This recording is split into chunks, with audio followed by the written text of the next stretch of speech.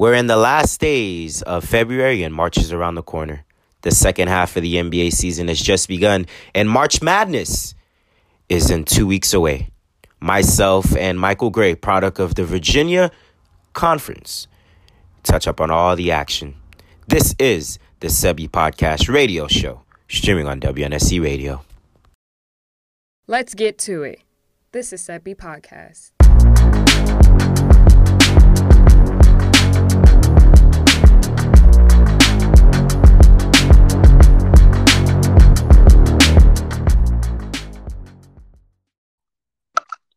And we welcome our listeners here back inside the Studio Z, inside of our broadcast booth here on the Sebi Podcast show, streaming on WNSC Radio. Michael here, trying to get warmed up out there in Virginia, aren't you? Yeah, sure, brother. Sure, it's good to be here. How you doing today? We're doing well, and we've got a lot of stuff to talk about. You know, it's the end of February, early March is about to be upon us here. Second half of the NBA season. And March Madness is looming in front of us. It was kind of crazy. I met a girl. I think she was one of our fans, and she said that she thought it was funny that I have outside stuff that I do as a podcaster, my regular activities. You watch Netflix? And she said, and I was just like, of course I watch Netflix. I mean, why would I not watch Netflix? That makes no sense. I was like, I have a life too. Yeah, we have live. There's other things I do besides sports. I mean, I love food. I love nature. There's a lot of things I like as well. I just thought it was funny that people think that when we do these broadcast things, that's the only thing we do in our daily lives. Exactly, man. Yeah. I feel your pain because I get that same misconception all the time. It's like we're so focused in the sports that so sometimes I even have family members that ask me, "Do you do anything outside of sports? Do you watch anything other than sports?" Yeah, all the time. I definitely do. I have a life as well, but right. We're not robots. Yeah. We can't. We're not programmed to only watch sports. Yeah. Nevertheless, it was a great weekend. Got a chance to watch the Oscars. Green Book won Best Picture. A great movie. I highly recommend it for you, my man. It's great movie there. Okay. A lot of life learning, teaching lessons in that best film. So definitely recommend it there. But nevertheless, let's get right to the topics here. When we talk about my team, Mike, when we talk about my team, America knows I bleed green. I bleed green and gold. My C's, my Leprechauns, my Boston Celtics have not been looking good as of weeks. And right now, thorns are coming on my head. I'm having headaches. I'm actually going to say I'm not sure if we have a Kyrie Irving problem, but something is wrong. Something is wrong. I don't know what it is.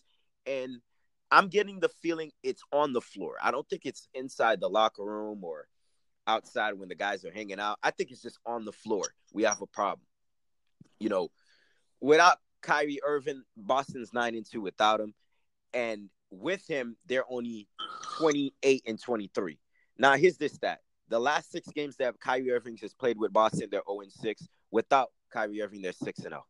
Well, something's got to give. I'm not an analytics guy, but, Jamel and Michael, and they used to say numbers don't lie.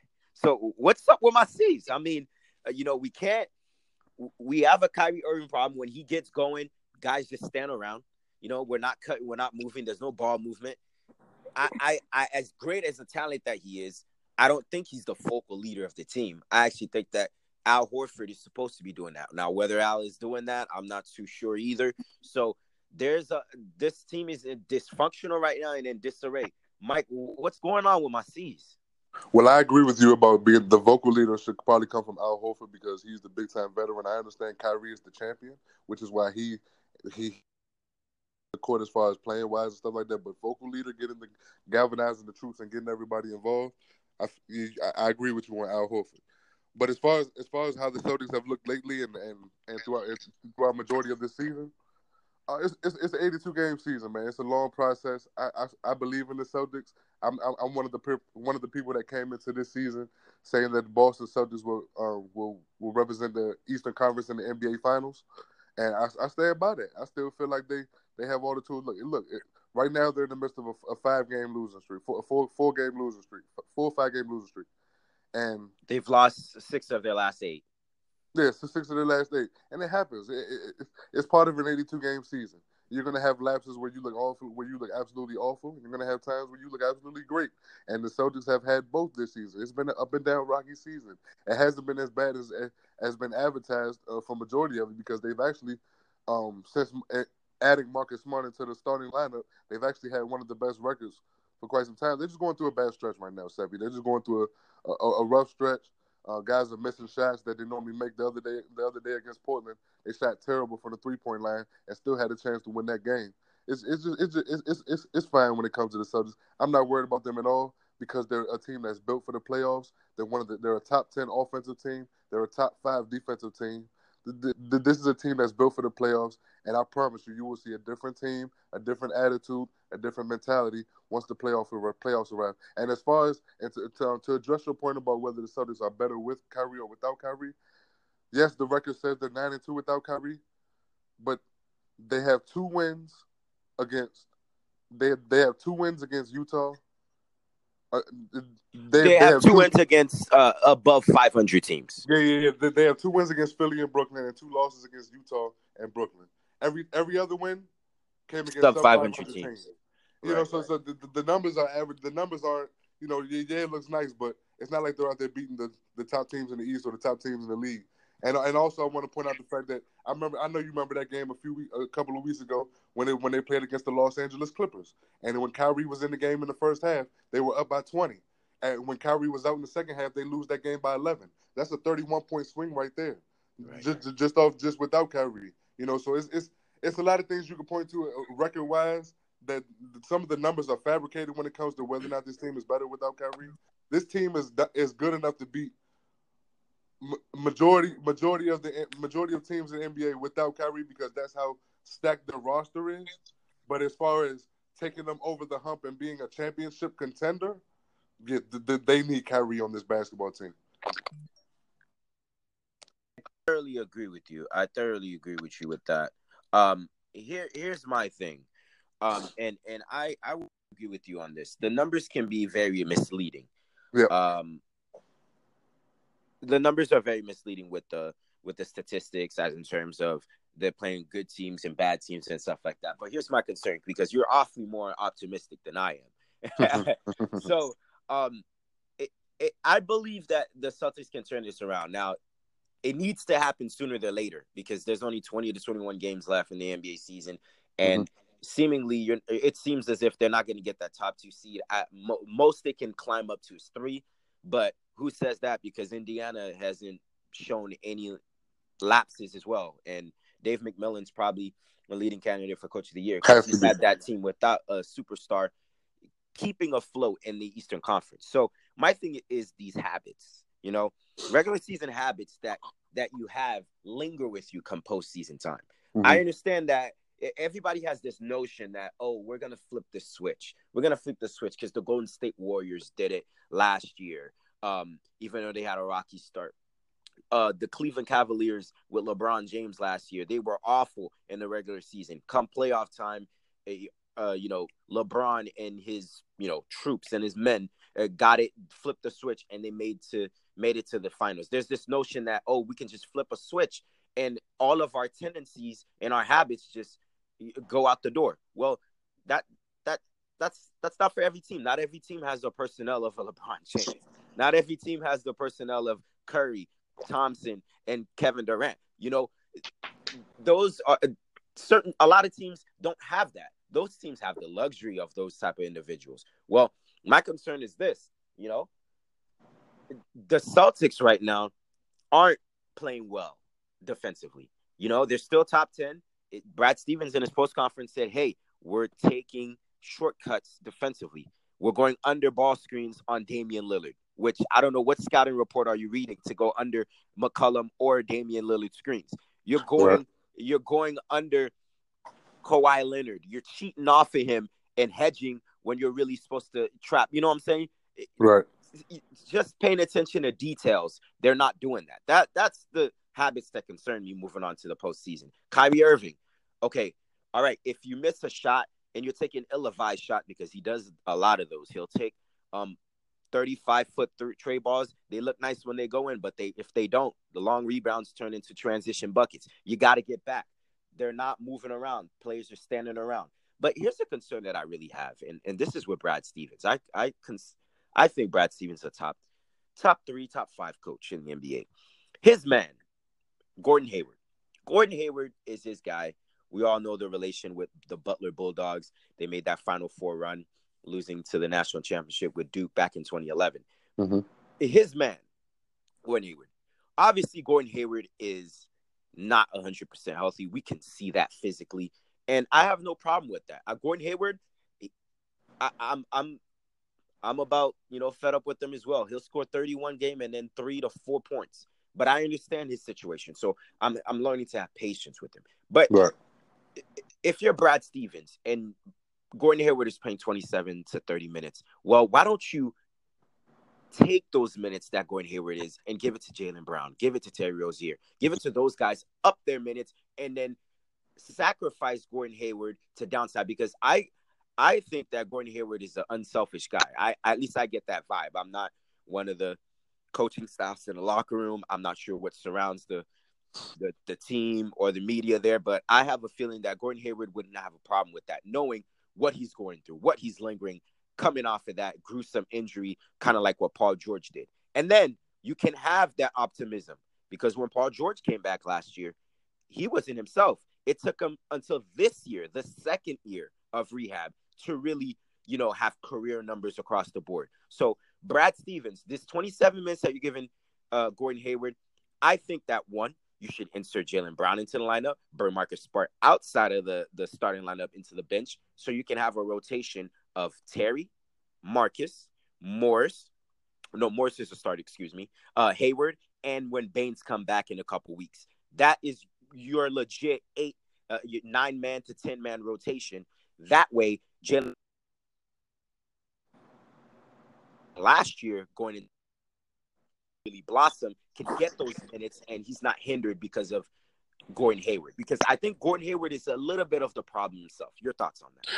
He is. I agree with you. He is, because he's slower on the defensive side, and he makes them look slower. They're a much more quick, athletic team when he's not on the court, and they get in transition better, and they also play better defense. So you have a great point about Gordon Hayward, and as far as them sitting him out and stuff, it's that could possibly hurt this team's chance of making it all the way to the finals. Is Brad Stevens not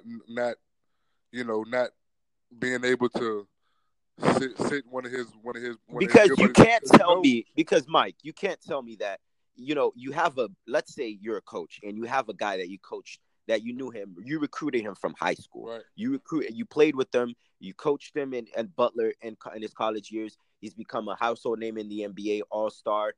He's made a name for himself, and then you actually get a chance in free agency to lure him, and you're not looking out for him. You can't tell me that Brad Stevens isn't sensitive towards absolutely, without question. I think that aside from the individual teammates needing to throw their egos aside, Brad Stevens has to understand, in betterment of the team, you got to do what's best for the team. Gordon Hayward right now is a liability. Yep. He's a great defender when healthy. We've seen that with Utah. They're historically a great defensive team. We know Gordon Hayward can play some defense. Right now, he's slowing the team down. Yep. They're not as athletic.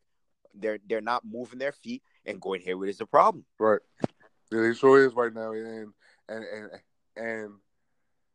if the Celtics want to go far, you're right. He has to sit down for a little while. He has to come off the bench, because him coming off the bench with the line, like he's still gonna get very solid quality minutes. But him having 27, 30 minutes, like you said, and only putting up 3 or 4 points it's a waste of space and a waste of time. Like you have so many athletes on this team that can do so much damage in 27 minutes. Terry Rozier, we already know about what he can do. Majority of these young players balled out last year in the playoffs, so they've gotten some legitimate playoff experience. They understand what it takes, and they know what they have to do.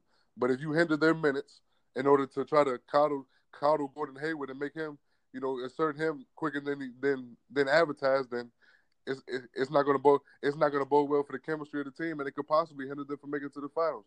But if he does, and the athletes are on that floor, Oh, I don't see nobody stopping this team. I don't care what seeding they are. I don't care where they have to go on. If they have to go on the road the rest of, if they have their athletes on the floor, they can beat any team, any seeding at any point in time, In any building. any building. Sebi Podcast Show here with Michael Gray here at Familiar Cassie on the show. Your thoughts about Stephen A. Smith's reaction to LeBron James, quote unquote, got to stop calling him the best player in the world. Your thoughts on that? This is true, but this is something that I've been. My problem with what Stephen A. said was that he waited till after the Memphis Grizzlies game to say that. Yeah, it was his opinion. You know, everybody is entitled to their own opinion. But in my opinion, Kevin Durant has been the best basketball player since 2017. That's just my opinion. Because Kevin Durant has been in the middle of his prime. Kevin Durant, see, the move to Golden State didn't change his game. Before Kevin Durant went to Golden State and he was still in Oklahoma City, he was world renowned as the second best player in basketball. You know, so LeBron James has shown decline over the last couple of years. He's shown decline. Kevin Durant has done nothing but get better. So, in my opinion, I've seen Kevin Durant continuously striding. He's in the middle of his prime. He's balling right now, and I have him as the best player in the game. And I agree with Stephen A. Smith saying about LeBron calling his teammates out. It's one thing to call your teammates out when you're balling and you're giving it your all and you're doing your thing and you're putting that will out there and your team is not you're going to war and your team is not fighting with you. But it's another thing entirely to call your team out when you're calling them out on the same defensive lapses that you're giving. Like LeBron is literally standing in the paint watching 3-point shooters shoot. He's not helping on defense. He's not doing his part. He's shooting, and he was shooting inefficiently at the time. After he was the one that came out and said playoff mode activated. You know, right? He wasn't living up to his normal expectations, and a lot of the, but it was like an easy way out for him to, point the fingers at his teammates or what have you. But it's just an uneven balance. Like, you cause friction in your locker room when you do stuff like that. And plus, you're talking about a bunch of kids, not kids, grown men, but you're talking about a bunch of young brothers that were just literally coming off being on the trading block. These young kids these young guys were on their way out for this one guy, but it never happened. And now you have, so now that they've gotten over that, and you hear these ruptures, you never know what that can do for these guys in the locker room. They may be looking at LeBron like, I don't know, man. You over here, you calling us out now, but these are the same guys you're relying on to go to war, but you were just getting ready to ship them out. The Lakers were just on to get ready to ship them out of here. So it's a dicey situation in LA right now. I see them slightly making the playoffs, like barely. I see them getting that 8th seed in the playoffs, but I tell you right now, I would not be surprised if they don't make the playoffs because Sebi, they just don't play. They don't play good enough defense. You saw the game the other day against a New Orleans team that didn't even play Anthony Davis in the fourth quarter. That's actually trying. I don't know if they're taking or not, but it's a team that's been losing games in the past. It's just they're not dominating teams and they're not convincing enough for me to say that it's a wrap. They can easily walk into the playoffs. No, they have to fight every single game, and we never know how much wear and tear that's going to be, and how much that could wear on not only LeBron but the rest of his team. It's funny to me, Mike, when we're talking about the two most storied franchise, the most franchise with the most rings and, right. and the most with the richest traditions, the Celtics and Lakers. They're the teams that's in disarray right now. Not a really good outlook for the NBA for sure. Yep. Last Saturday night, the Rockets went into Oracle Arena, a building that, a lot of teams when they go into there, they get intimidated. It's not an easy place to win at. Well, in the last 2 years, the Rockets, including the playoffs, although they lost last year, are actually 7. I've won 7 of their last 11 meetings with the Golden State Warriors. Yes, that includes being 3-0 this year without their leader in James Harden, whom was banged up, and then Chris Paul went for 17 assists to go along with 21 points. Kenneth Faried, he has to be, 6th man of the month or of the stratosphere. Right. I mean, 16 and 10 came out of nowhere. Austin Rivers also pitched in double figures as well. So the Rockets right now, to you, Are they looking at the team that they were last year? Are they actually right now rounding into form? They are rounding into form. At the start of the season, when they lost Luka Mbamute and Trevor Ariza, you saw it, man. They just had defensive lapses like no other. They couldn't stop anybody, Sebi. It was just it was high scoring matchups. The only way that they was going to win basketball games is putting up over 125 points. That's how bad their defense was at the start of the season.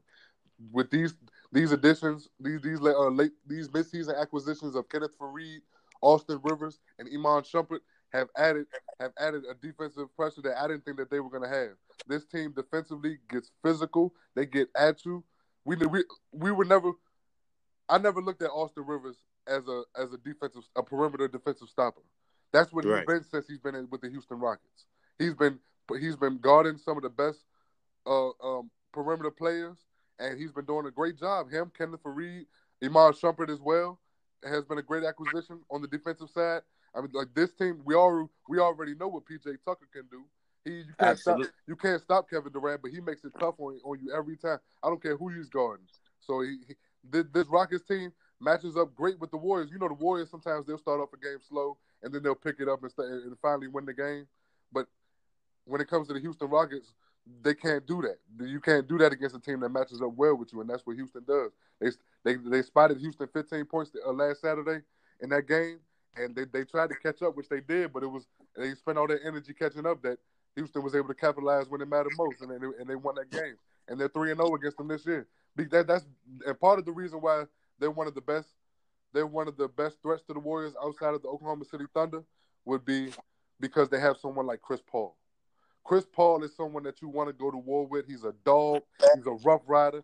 He's someone that he brings a different type of intensity to your team. He brings the best out of his players. It's like when you're out there going, you want to go to war with a guy like him because you know what he's going to give. No doubt. It's almost like a Russell Westbrook. You know he's going to give you everything. It's up to you now to bring that same intensity, if not more. So the Rockets definitely, if the Rockets see the Warriors in a 7-game series, it's a pick'em series when it comes to these two teams because they match up so well. And if Chris Paul stays healthy, this is a confident bunch that feels not only knows that they can beat them, but they have the confidence and the mentality that they know they can go out there in Oracle and win, and home they can beat this Warriors team. Well, and what's interesting to me with this is I go along back to coaching. You go back to D'Antoni's early days as an assistant, an assistant, and then coaching with the Phoenix Suns with Amari, Nash, Barbosa. That explosive offense, all offense, running gun. He goes to New York. Carmelo Anthony, Raymond Felton, J.R. Smith in his prime, all running gun. Amari came after that, but that was a fading Amari. Right. And then he comes to Houston, and he arguably has Chris Paul and James Harden. That might be his best duo ever as in his coaching career. And he's also said it that, James Harden, the best player that he's coached. And I give credit to D'Antoni because this is a offensive genius and offensive guru. Well, he has his guys buying into defense. I'm not sure if it's Dan Marley as the executive bringing in 3-and-D guys that are gritty, that are nasty, like Chris Paul, like Ariza, like Tucker, Kenneth Faried, Austin Rivers, guys that are hard-nosed, blue-collar, even Green to a certain extent. Guys that are willing to buy in to play defense. I'm not sure if D'Antoni has changed his coaching strategy or if he's emphasizing on defense now. But lately, their MO as of late in these last year and a half or two, they've been playing excellent defense under Mike D'Antoni. And that's what's going to take. We've seen the blueprint of beating Golden State. You're not going to outscore Golden State. That's a no-no. These guys are too talented. They've got 5 of the top 25 players in the world. Right. You're not going to outscore them. So you got to get physical with them, and you got to have an identity defensively. And that's what the Rockets have done. And they've shown that they're no pushovers.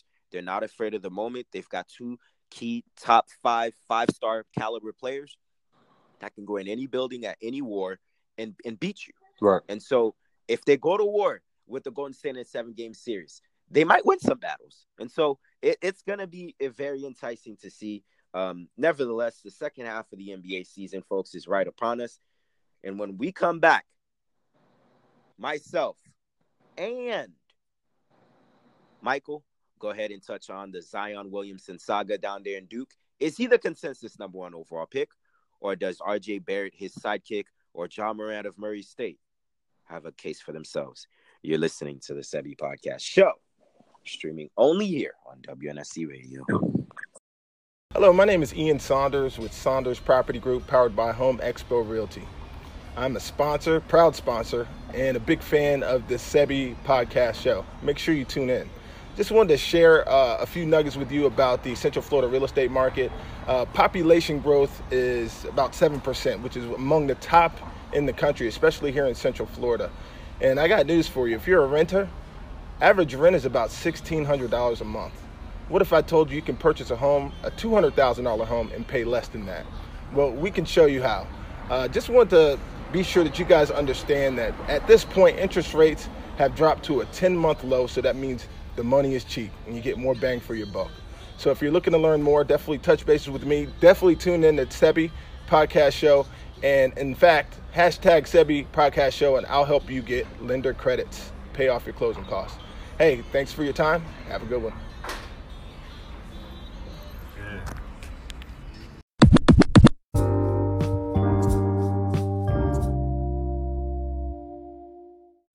And we're back here on WNSC Radio. Our segment here is proud and sponsored by Home Expo Realty, Ian Saunders, the best in the business. Hashtag Sebi Podcast. That's right, folks. Hashtag Sebi Podcast. If you're in the market looking for a home, and my man, Ian Saunders, can give you some lender's credit. Remember, hashtag Sebi Podcast if you want to get some great incentives and you want to become a homeowner. And proud sponsor here on Home Expo Realty.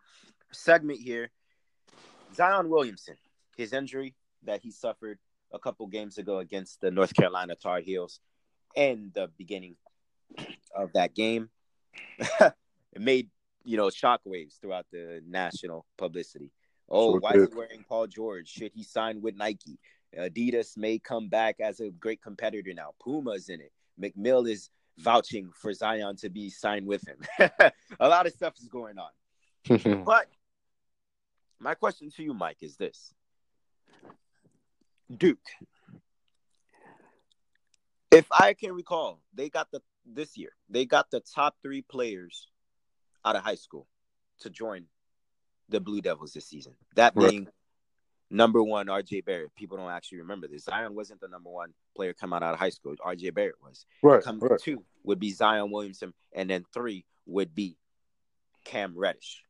Well, without Zion, and you being another coach, let's say, you're Kansas, or let's say you're another legendary coach, I don't know, let's say you're Tom Izzo of Michigan State, and you're getting the tournament. Without Zion Williamson, do you fear this Blue Devils team with only Barrett and Cam Reddish? Define fear. As in terms of, do you believe that the Blue Devils can make a Final Four run without the service of Zion Williamson? Me personally, I didn't have them going to the Final Four with Zion Williamson. Whoa. Me personally, that's just where I was. I didn't, with Zion Williamson on the court this season, I didn't have the Duke Blue Devils getting past the Sweet 16. I just don't see it, because this team, it's hard for 4 freshmen to not only win a championship, but to handle that type of big time adversity in the tournament, because there's teams out here with a lot of seniors that are starving for that national championship, starving to make things happen, and they have that sense of pride. Like, I'll be. It's not happening. I'm not letting the freshman take this opportunity away from me. You know what I mean? So that's where I'm at when it comes to Duke. I feel like Duke is a great team, but their inexperience of the tournament, their inexperience of that big moment I felt like it was gonna catch up to them, and a team was gonna surprise them in the tournament and beat them earlier than people anticipated. So even with Zion Williamson in the lineup, I didn't have Duke going to the Final Four. So without Duke, without Zion Williamson, I sure don't have them going to the Final Four either way. But they're still a fun team. They were a fun team to watch. They're still a fun team to watch, and they're still a great team. But It's one game in college basketball, not a series. So, in What? one game, anything can happen. No, undoubt. But here's my thing. There's only been, let's say, since 2003. We're still kind of in the LeBron James area, even though it's declining. And since 2003, when LeBron James, we had James, Carmelo Anthony, Wade, that great 2003 draft. Since then, I think there's only been 4 or 5 players that I said coming out of college, oh yeah, I can already see it. Potential superstar, 5-star players, and maybe Hall of Famers. That being LeBron James in 2003, that being Kevin Durant in 2008, that being Anthony Davis in 2012 when he won a national title with Kentucky, and that being, of course, Luka Doncic this past year in the Eurobasket League. Those 4 guys, I've seen them outside of the NBA, even before being in the NBA. I said, oh yeah, they're going to take the lead by storm. I already know it. I get that same feeling with Zion Williamson, and when I see him, and not just him as a player or how exhilarating he is, how exciting he is as a player with all the fireworks, the dunks and everything, but he's shown that he's more of a dunker. He can put the ball on the floor. He can facilitate. He can, orchestrate the offense, bring the ball up the floor, and actually run the offense. He can shoot. He can shoot mid-range. He can shoot 3-point shots. They're probably not volume 3-point shots, but he can shoot it because Coach K has ensured that to make Zion Williamson NBA ready so he can be pro ready as best as possible. Right. And the thing that they miss about Zion Williamson is defensively. I'll tell you, I forgot what game it was. I think it was against the Virginia game. I seen Zion Williamson go from one court to the other court and actually cover so much ground. Amazing, bro. He's amazing. I mean, what he does defensively for you is astounding. Let's first go back to the North Carolina game. Luke May, senior Luke May. Oh man, They gave up 62 points in the paint. Zion Williamson, you're telling me that's going to happen when he's there? I'm not sure about that. They lose last night to VTech. Zion Williamson's there. I can assure you that they beat them. A Virginia Tech Hokie team. Although Blackshear had a great game, credit to Buzz Williams. He's a great coach and always has his Hokies ready to play any top 10 opponent that comes into their building in Blacksburg. Credit to them. They did a phenomenal job in pulling off the upset. And shout out to Kerry Blackshear Jr. He balled out 23-10. He had a game. Absolutely. Absolutely. And Hokies, they're a scary team to watch into the tournament. Right. And so with Zion Williamson, I actually had them going to the Final Four.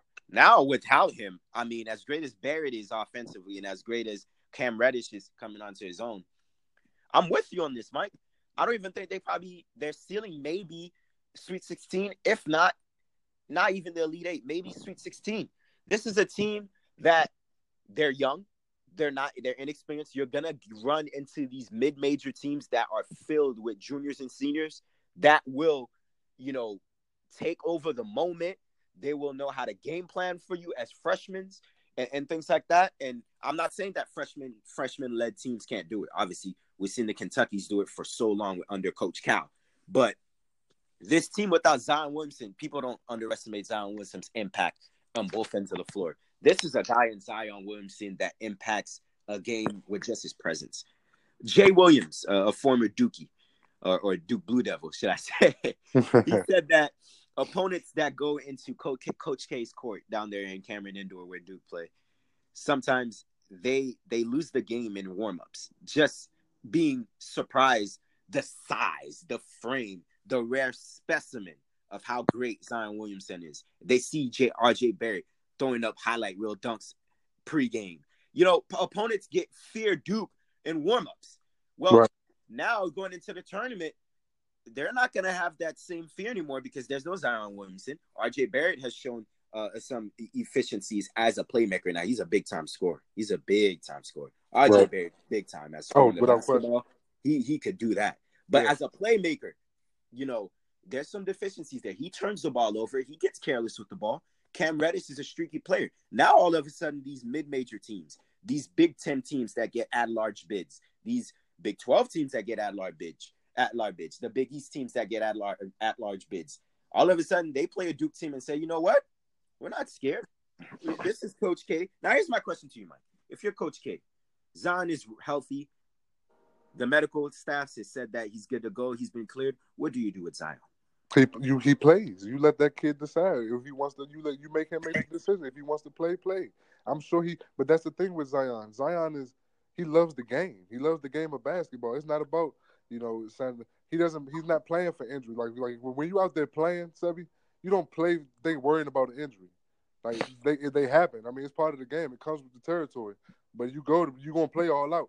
I guarantee you, whenever Zion comes back, he's gonna play hard, if not harder than what he was playing pre-injury. So I know Zion Williamson's gonna play because he's already come out and said, I just love the game. I love to play basketball, and you got to respect that in the kid. He's not thinking about the money and all the other stuff, the business aspect of it. He just wants to go out there and play ball. He signed up for this in the beginning of the season. He signed up to play for Duke basketball, so he's gonna honor that, and he's gonna stand on his word and stick with the team. I know he's gonna play. Yes, I agree with you, Coach K. I mean, forget all the nonsense about Zion Williamson having a great pro career. He needs to make sure that he's fit and ready to be a great NBA player because of his draft stock, his prospect. Let's be honest. At worst, this guy's going 2. I think he's the consensus number 1 overall pick, regardless if he's injured or not or banged up or not. He's going to be, at worst, a top 2 pick. And so what in Coach K's mindset is Duke excellence is we want national titles. We're here to win. And I think that, if he's going to have Zion in limited restriction minutes, whether it may be that, a couple guys get off the bench that comes and plays for them. By the way, Alex O'Connell, especially against Syracuse. They sure did, 6-3. So they're going to need that 3-point shooting if Zion comes back. I'm sorry. They're going to need him for a Final Four stretch. Yes, sir, you're absolutely right. And that's my problem with Duke. That 6-for-9 shooting that Alex O'Connell had against Syracuse, that was a rare occasion because this Duke team is one of the worst 3-point shooting teams in the country. And not only that's going to be one of their downfalls in the tournament. But not only that, even when Zion's in the lineup, they rely too much on Zion and R.J. Barrett. But outside of that, where did they get their offense? Absolutely. They get mesmerized by how talented these guys are, and they just stand around. I agree with that, Tom. So it's definitely going to be interesting to see what the Blue Devils do come postseason time. The ACC tournament is up for grabs. You've got North Carolina are hitting their strides. The UVA Cavaliers hitting their strides. So nothing is given right now. And right now, as it stands, UVA would win the regular season conference championship right now. So Dukes has a lot of makeup to do come postseason time. But nevertheless, the Blue Devils, should I say, will always be under the spotlight. Sure will. With or without Zion. So when you saw how packed out the Carrier Dome was? Whew. Absolutely. And I actually thought that Syracuse would win that game, but they did. I did too. Folks, when we come back, myself and Mike will go ahead and touch on some number 1 seeds, number 2 seeds, and kind of predict how the NCAA tournament will be. We'll get our thinking caps as committees and give our thoughts of the upcoming seeds. This is the Sebi Podcast Show, streaming only here on WNSC Radio.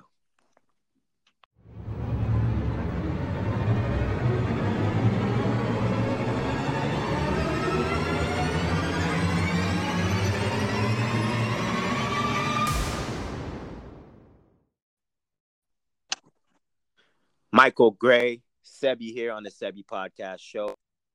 Today, the NCAA tournament selection Sunday is about 2 to 3 weeks away. The conference tournament and conference championships should be exciting. Mike, your 4 number 1 seeds, what are they? My 4 number 1 seeds. I would say. Should I give you my 4 number 1 seeds, or should I give you my teams who I feel like are going to be in the Final Four? 4 number 1 seeds for now. Okay. Because I think that it has to be all of that is predicated on the 4 number 1 seeds and where they land and Well, that has to be dictated because of like geographical. You know how all that stuff goes. So Right. My four number one seeds right now would be Gonzaga, UVA, Duke, and let's see, Kentucky. would that be in that order? No, it would not be in that order. Okay, as in Actually, terms of who would be the number one overall seed? Kentucky and North Carolina can interchange because I feel like if North Carolina goes on the streak right here and wins the last 3 games and Kentucky loses 1 or 2, they could fall into that 4th seed. So it's a high chance North Carolina could be right there, but I'm gonna go with Kentucky for right now. Okay, all right. And who would be your number one overall? My number one overall seed right now, I gotta give it to Gonzaga. Okay. As consistent as they've been throughout the season, and just so fun to watch. Sebi, I'm pretty sure you watch Gonzaga play. No doubt. They aren't they a show? They are a show. It's like they play team basketball. They can play inside. They can play outside. It's amazing, man. I love watching Gonzaga play. And I like what you brought up with Gonzaga. Yes, they get discredited because they're in a weak conference, but Mark Few, you want to talk about a great coach? You got the John Beilines, the Tom Izzos, the Bill Self, the Coach K's, the Coach Williams down there in North Carolina. Mark Few is as good as it gets if you're not one of those other coaches. And then you've got great talent. They've got a top 8 pick in that big man inside. You know what I'm talking about? Exactly. Hamu Chiara. Yep. This guy can beat you inside and outside. He's your prototypical modern day big man. He can step outside and shoot. He could beat you and bang down low. I like this brother. And then you got Josh Perkins as your point guard. Yes. You've got Norvell who can knock down tray balls. Hey, Gonzaga, they may not be tested in their conference, but I'll tell you this. They can play anybody, anywhere, in any neutral site and beat them. And right. I agree with you. Right now, as it stands, they'll be my number one overall pick as a seeding. I'm going to go ahead and put UVA there as well with Duke, and I'm going to round it up with Kentucky. I'll also agree with you there. Tennessee and North Carolina still has a lot to play for. They got Kentucky one more time, that being the Volunteers, and also North Carolina has Duke again to play for. Yes, but my 2 seeds would be Michigan State. Here's another team that I'd keep an eye on. Michigan State. Cassius Winston. Mike, I don't know if you fell in love with this brother, but I have. I sure have. Is one of the best players in the nation. Yes. I mean, this guy right here is a legit Naismith Player of the Year candidate. What he did going to Ann Arbor in Michigan in a yellow out game in Michigan. You know how those Michigan fans are. Oh, yeah. That's a rivalry. Exactly. And Michigan all of a sudden has turned their program to not only a football school, they've come to a basketball school as well. Right. And what he did against all odds, no Nick Ward inside. Obviously one of the best big men in the Big Ten. Jeremy Langford out for the year, which suffered an ACL. Cassius Winston has been the soulmate and carried this team, this Spartan team on his shoulders. This is a 6'1" point guard that is averaging 7.5 to 8 assists a game and 21 punts a game. By far the Big Ten Player of the Year. Ethan Happen, Wisconsin may have something to say about that. Carson Edwards of Purdue. But to my pick, if I had to pick, Cassius Winston has been big time. Michigan State is a sneaky number 2 seed there as well. And I'm also throwing Houston. Houston has been great all year. They're in the AAC here. I got a chance to watch them live against UCF, and boy, did they put on a show. Corey Davis Jr., absolutely big time. They're a sneaky 2 seed because with them, you don't know how to game plan for them. Okay. Because there's not a lot of tape on them. They're in a very weak conference, but they are solid as heck, man. These guys are 28-1, and their only loss is being to Oregon. I know that looks bad, but that's when Oregon had Bol Bol, who's out and suffered this. Exactly. Yep. Exactly. So Houston is a 2 seed to me, along with Michigan State, Tennessee, as well as North Carolina right now. But like I said, those 3 that I mentioned with the Spartans, North Carolina, as well as Tennessee, and these last couple games, along with the tournament, the conference tournaments can say a lot to potentially being number 1 seeds. And now, teams, to you, what are some of your Final Four teams that can go on a run amongst these 8 that I mentioned in this pool? Well, one of them is the first team you mentioned as far as your best number 2. This is actually you actually right on the money. Me and you agree with this. My first number 2 is Michigan State. I'm this close to making them one of my top 4 teams, but Michigan State, there is just something about a Tom Izzo team that you just never count them out. Never. One of my favorite coaches. He's one of my favorite coaches. Definitely. You never count that team out because I don't care what the situation is as far as injuries, whatever the case may be. He has his team. You have Tom Izzo. He will find a way the best way to utilize his players. And I love watching Michigan State. You're right. Cassius Winston has been balling, and what he did against Michigan going up there at Ann Arbor was nothing but sensational. But you're right. Michigan State would be in my Final Four. Gonzaga would be in my Final Four. I feel like UVA would be in my Final Four only because they're motivated to prove they're motivated coming off losing in the first round last year. Losing in the first game. My problem with UVA is they've been so they've underperformed in these tournaments. Yes. I mean, Tony Bennett teams have always been great defensively, but they've never carried that to a Final Four run. Is this the year? Is this the years that they break through? I feel like this is the year that they could possibly break through because they play great defense, man. I love watching them play defense. Yes, they have 2 losses against Duke, so right. we already know how that goes. But as far as outside of that, they're pretty much an undefeated team, and it's just their defensive intensity and the way they lost last season. They lost their best player last year in Hunter. He got hurt right before the tournament. So right. That was a devastating loss. So they went into the he's tournament. He's a top 10 potential player. Right. So they have him healthy this year. And I know he's motivated to prove that, yeah, we should. If I was in the lineup last year, it would have been a different outcome. So it's a lot to go into that. I feel like UVA, Michigan State, definitely Gonzaga, and possibly North Carolina. Possibly North Carolina. I could possibly see North Carolina going on a run as well. Luke May has been balling this year. I like this North Carolina team with Luke May, White, Cam Johnson. So this team is balling. I like North Carolina. We all know what Roy Williams could do in the playoffs. So right. I definitely like this team. But I'll tell you one thing. I'll tell you one team that I'm not sleeping on that can make a run. I don't know, to the Final Four possibly, but they possibly can sneak up on teams. Syracuse. I say Syracuse because of that zone. We saw what Syracuse. We saw what that zone did last year, getting them knocking out Mikal Bridges and Michigan State, beating some teams that they weren't supposed to beat. And a couple years ago, we saw it get them all the way to the Final Four. So right. And you can never count out Syracuse. That's Jim Boeheim for you. That zone has been effective all year, and the thing I like about him is he knows personnel. He gets long, lengthy guys to play the zone. Not just any ordinary guy can play a zone. We need long guys that can play the zone. Plus, it's a little hometown love right there. The starting point guard, number 23, Frank Howard. I grew up when we went to middle school together. So I definitely want to see him keep winning, keep doing this thing. Definitely. My top 4 would be this. I love Gonzaga. They've showed me enough. Gonzaga to me looks like a Final Four team. I'd have them there. I'd also, to me, have Kentucky. Kentucky, PJ Washington, and what Keldon Johnson has done. Yep. This is not your typical Coach Calipari talented teams. There's no John Wall there, no Devin Booker. There's no DeMarcus Cousins, Anthony Davis there.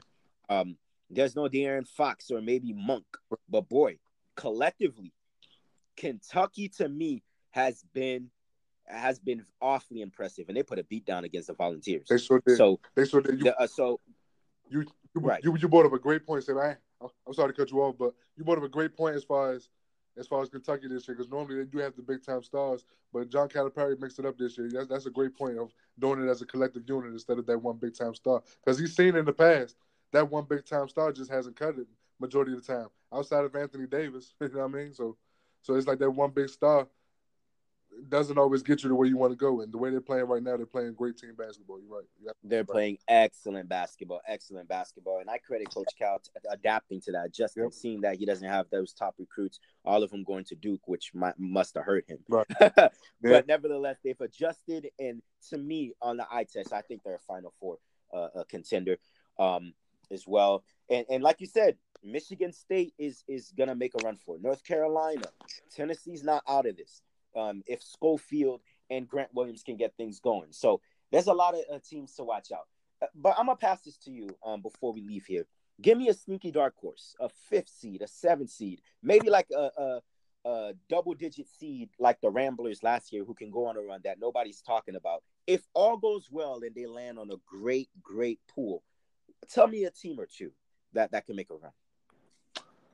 LSU, Texas Tech. I would go with those two teams. LSU, I like what I'm seeing these last few games because they're getting hot at the right time. They just beat a very good Tennessee team, and they just won again last night. I like what I'm seeing from LSU right now playing this again. If all goes well, like you said, they could possibly sneak up on some teams. And Sebi, Texas Tech is a very interesting team as well because they're electric. They're an electric, explosive basketball team.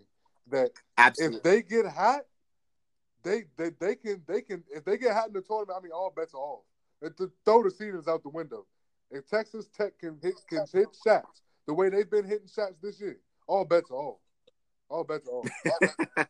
so I mean, possibly those are my two teams that can possibly make a run at somebody and sneak up on some teams. Absolutely there. Any teams that's maybe in the top 3, top 4 right now that you're not really sold on in the tournament that could potentially have an early exit? Possibly Duke, it depending on Zion's health. If Zion is there for the tournament, if Zion's there for the tournament, they're not going to get a first round exit. I don't see it. I feel like they'll survive the first round. But we actually talked about it. You make a good point about UVA sometimes with the inconsistency in the tournament. They could possibly suffer a loss that is surprising to the country as well. So, yeah, I would say Duke and UVA, depending on the matchup and depending on who they end up playing. Great there. I have to definitely agree with you with those two teams. You're talking about LSU, the Bayou Bengals down there in Baton Rouge. They have been awfully impressive, Mike. Yep. I mean, this is a team that went into Rupp Arena in Kentucky and beat them in their home floor. And then at home in overtime, it took them overtime, but they beat Tennessee. They got the job done. You beat, obviously, the two best teams in the SEC. Right. And right now, they're not your typical. Right now, they'd be a 2 or 3 seed. They're not your typical 2 or 3 seed. They are peaking at the right time. And that's how it is. You better be playing your best basketball late February throughout March, because in the SEC tournament, the favorites will be Tennessee and Kentucky. I'll tell you, LSU will definitely put on a show and try to derail those teams. So I love LSU as a dark horse there, and I'm also agreeing with you with that Texas Tech. I'm drinking that Kool-Aid. Because Jared Culver, who is a top 10 pick in the NBA draft, he's big time. Big time. He is big time. There is no flaws in this brother's game. He could put the ball on the floor. He could shoot lights off on the 3-ball. He could shoot the mid-range. He could get to the line. He could get to the cup. I love watching me some Jared Culver. And if the Red Raiders get hot, like you said, from three-point land, look out, because they can put on three-point exhibition. We saw what they did exposing Bill Self in Kansas. And that was awfully impressive, too, because it's not every day that you expose a Bill Self team. Right. So the Texas Tech is going to be very, very interesting to watch. Another team is South Dakota State. You probably don't know about them, but there's a guy by the name of Mike Daum. Okay. He actually got 3,000 career points. I think he's probably top 7 now, along with Doug McDermott and others of all-time college basketball scorers. They'll probably be a 10th, 11th seed. But these guys, they're in a weak conference, but boy, they can play. They play for one another. They move the basketball. Obviously, they're going to have issues with bigger teams that have size and frame, but Mike Daum is a legit player that can get it done. So he could shoot. He's a big man. He's a stretch 4. Look out for him to make a name for him in the tournament. and potentially be one of those dark horse teams to come out. But honestly, outside of that, I'd have to see it to believe it, to see any other teams to make a run there. It may just be chalk. It may just be one of these top 1 or 2 or 3 seeds to get into the Final Four. But nevertheless, it's going to be fun for us to watch and talk about. And for myself and Michael Gray here on the Sebi Podcast Show, thank you for listening to us. Until next time. And this is Sebi Podcast. You've missed some of our recordings or some of our episodes? Have no fear. The Sebi Podcast experience is still here. You can check us out at our website at sebipodcast.info. Again, that is sebipodcast.info for any of our audio segments on Spotify and iTunes, and some of our streaming visuals on our YouTube website and links there at sebipodcast.info. Some cool merch. If you want to DM us and send us all of your email requests, we'll be sure to get them here on the Sebi Podcast experience. And remember, folks, whether you're listening on air or viewing online, Sebi Podcast is wherever you go, and that is the slogan.